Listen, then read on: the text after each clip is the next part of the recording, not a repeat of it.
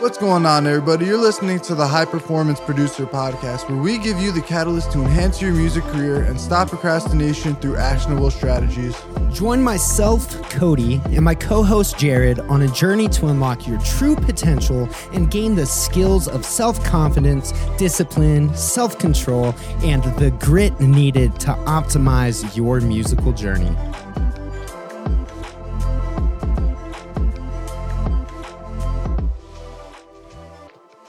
What is up, everyone? Welcome to another episode of the High Performance Producers Podcast.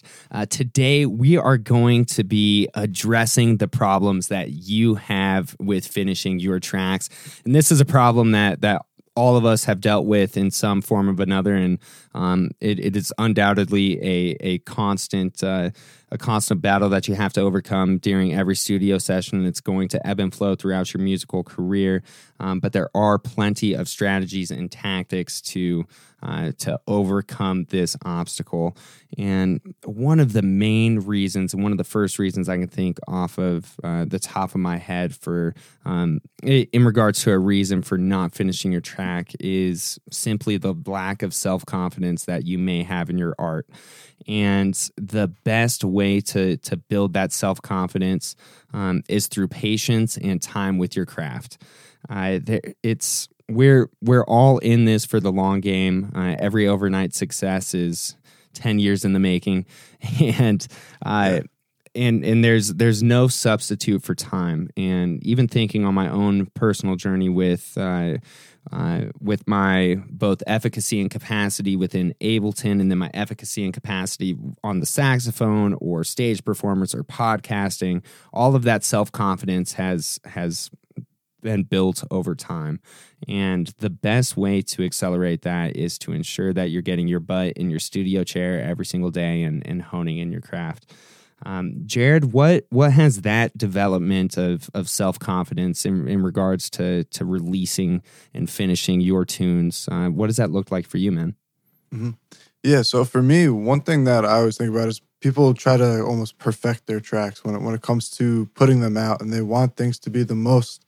You definitely want it to be polished off, but you're always searching for the next thing and the next thing, and you're always almost looking for the imperfections. This way you can continuously work on it.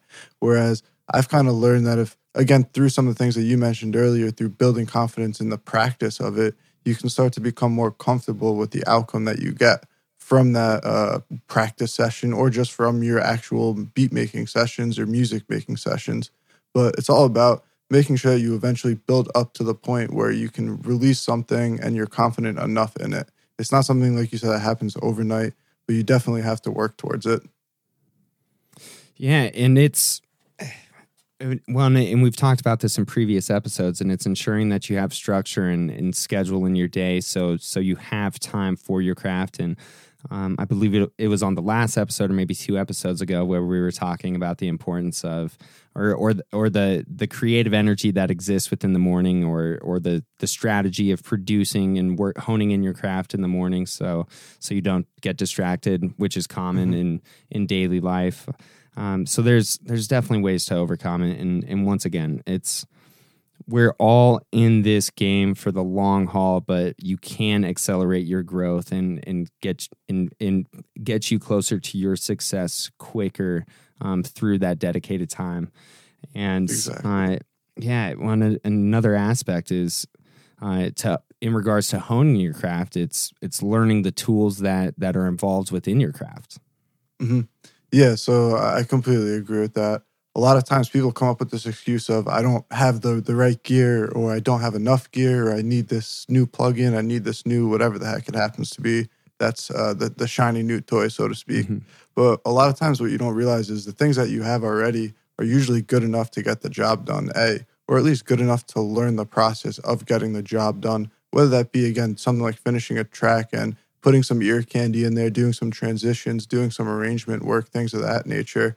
You don't always need all these crazy things. Again, once you get to maybe a certain level, especially in terms of mixing and mastering or certain processes, you might need to have certain pieces of gear. But especially when you're just trying to start off, or when you're just trying to go through the journey, you don't need anything too crazy. And you should really try to spend the time with the gear that you have instead of trying to worry about the gear that you want. And through that, you'll start to realize certain styles or certain characteristics will come out in your production because of the gear that you have and because you're pushing the limitation of that gear in a new way for yourself.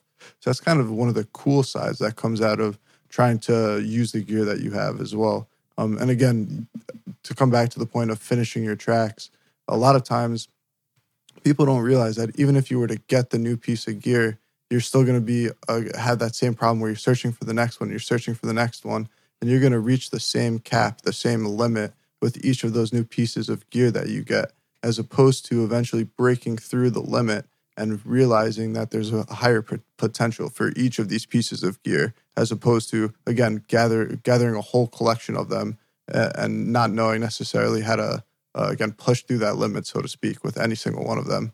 But what's your experience, maybe, especially being a more seasoned saxophone player, in terms of learning your instrument and making sure that you spend the time with it? Yeah, well, first I want to say that's I was just thinking of an analogy for everything that you said, and it's essentially keeping up with the Joneses for musical gear and musical equipment, and that never ends. Just like you said, you can always upgrade your equipment, and as soon as you buy some shiny new piece of gear, shiny new plugin, there's going to be another one that pops out, and you're going to instantly want it. And so I guess thinking about even my studio monitors, like I produce on KRK Rokit 5s, and I know there are better studio monitors out there, and I've had these monitors for I think 5 years at this point, and so I've even caught myself being in the cycle of, ooh, I should get some new monitors, but then at the same time, I know these monitors so well. My ears are so trained to these monitors, and unfortunately, my bandmate also lives in the house, and he has some like Yamaha, I think S6s or S7s, and we bounce back and forth to listen to each other's monitors, and we almost know each other's monitors just as well as we know our own. But there's honestly no need for me to upgrade, in my opinion, just because I know the equipment so well. And for the saxophone, this is going to be hypocritical because I do have one of the best saxophones that you can get. But for our first Crystal Grip performances, when I performed in the college band, I was still utilizing the saxophone that I had in high school, and it worked. And then, of course, as my efficacy and capacity grew with the instruments, I wanted to hit those upgrades, and we're not saying don't get upgrades. You know, it is nice to upgrade your equipment, but don't think that upgrading your equipment is going to solve the underlying problem of not finishing your tracks. Exactly. And I think another direct parallel to learning your tools, and I think it's equally as important, is learning the fundamentals of the structure of the tracks that you're creating. Because when I'm talking to producers, so many producers get stuck and they don't finish their track because their track doesn't feel complete. And it might be as simple as adding some sweep transitions, a little bit of ear candy, and some drum fills. And then that ties everything together. And so making sure that you carve out time to learn both the tools that you're utilizing, but also that the fundamental structure of the tunes that you're working on. Because a lot of the time when people get stuck on their track, they're 90% done. They're 95% done, and they just need some transitions, some fills, and some ear candy to polish that track out. You said it. You hit the nail on the head with that one. And that's something that always gets me, is that people have, whether it be like 5, 6, 7 tracks that they just have sitting unfinished like every month, let's just say, and like those pile up, and it keeps piling up over the course of years. And just by learning these fundamentals and spending the time, again, instead of looking at maybe that other piece of gear and maybe trying to waste time learning that, again, learning how to use transitions better, learning or maybe listening to other music and learning the arrangements that they use, and learning how to properly use bridges and things like that if you're into that type of music. Or if you're into more beat making, learning just how to use hooks and verses properly and not even getting too fancy with it at the time. But understanding these things is something that's super important. And like you said, having these fundamentals and knowing that there's some sort of process and some sort of framework or almost, and even in the experience, a journey that you have to go on to learn all of these things. But what's something that's maybe helped you and something that's been fundamental in your process to learning that stuff? It's the self-taught education. Of course, attending YouTube University. That's definitely a go-to way. There's so many tutorials out there from talented artists that can help teach you how to finish those tracks and to find those nuggets of information that will allow you to complete those tracks. But even better than that, it's excuse me, it is the individual attention that I can get from asking people in my network what their thoughts are and getting advice directly from the source and getting just those external opinions. And Jared, I think this is a perfect opportunity to open up the door for anybody that's listening to this episode. If they have 6-7 tracks laying around that are unfinished, hit us up. We'd love to take a listen and maybe we could point out those fundamental areas of your tunes that just need to be filled in order for you to complete your track. And then if you have enough tracks lying around, you might just have an entire album waiting to be released. So definitely hit us up, and we'll be happy to listen through your tunes and to give you feedback. And don't be afraid to ask for help, especially with people in your network. Because of course, networking and building those relationships within your industry, within your genres is so key and so important, and honestly, half of the fun of creating music. So, not only could you ask for help and feedback, but coming from the chill hop and the lo-fi world, ask to collaborate. Yep. And even in the hip hop scene in general, so many other artists and producers are willing to collaborate. And so if you have a track that's 50% complete, 60%, 70% complete, reach out to some other artists, send it to them, and they might be inspired to help finish it. Especially if you send it to a saxophonist or a trumpeter or a sample pack creator like yourself, you might be able to slap together a groove and help take that track to the next level and put a nice bow on it and release it out into the world. I think that's one of the best tips that you can give to the audience at this point.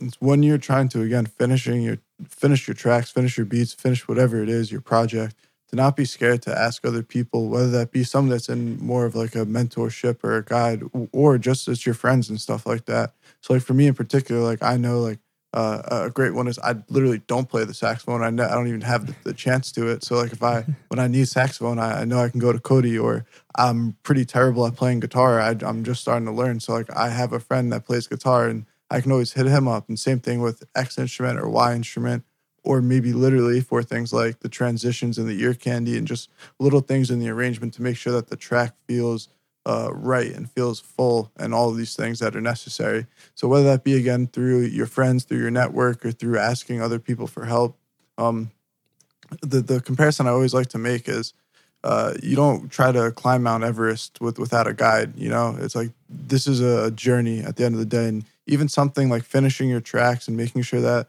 you release a project and that you launch your project in the right process and have the right marketing behind it and things of this nature as well. All that is super important. And by asking people for help, it can actually help you to do those things that you're trying to prosper, such as, again, finishing your tracks or releasing that next project. So again, I think that's an amazing point that you make. And I think it's a huge takeaway that people can use and literally start today or tomorrow. So take those 5 or 6, or again, maybe hundreds of tracks, like a lot of us might have of tracks, and maybe pick a couple of them and send them out to a few friends that would be able to help finish them. Yeah, we're not on this journey alone. We're all in this together, and there is a global network of artists and producers that are either at lower levels, at the same levels, or further along in their artistic journey, and that are more than willing to collaborate and help out. So everybody that's tuning in, don't be shy. make sure to reach out to your network, even reach out to some of your favorite artists and see if they're willing to help. And once again, reach out to us because we're more than happy to. And Jared, today's episode was pretty rapid fire, but just to recap, we were just talking all things, all of the problems that individuals may have with finishing their tracks. So number one, making sure you're developing your self-confidence through the time spent with your craft, building up your efficacy and capacity by learning your tools, setting that side of time to learn your instrument, hone in your craft, hone in the fundamentals of the structure of the music that you're actually creating, and then of course, lastly, don't be scared to ask for help. Utilize your network and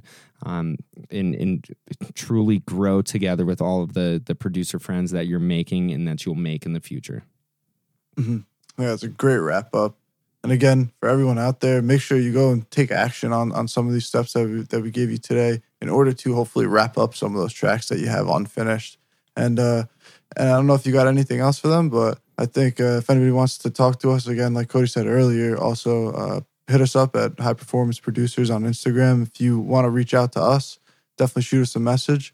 But sorry, I know I cut you off there, but anything else you want to say? No, that's it, man. Let's hey, everybody that's tuning in, let's finish those tracks. Hell yeah, dude. Hell yeah. But all right. Have a good day, everyone. And definitely tune in for the next episode. Peace. Later, everyone.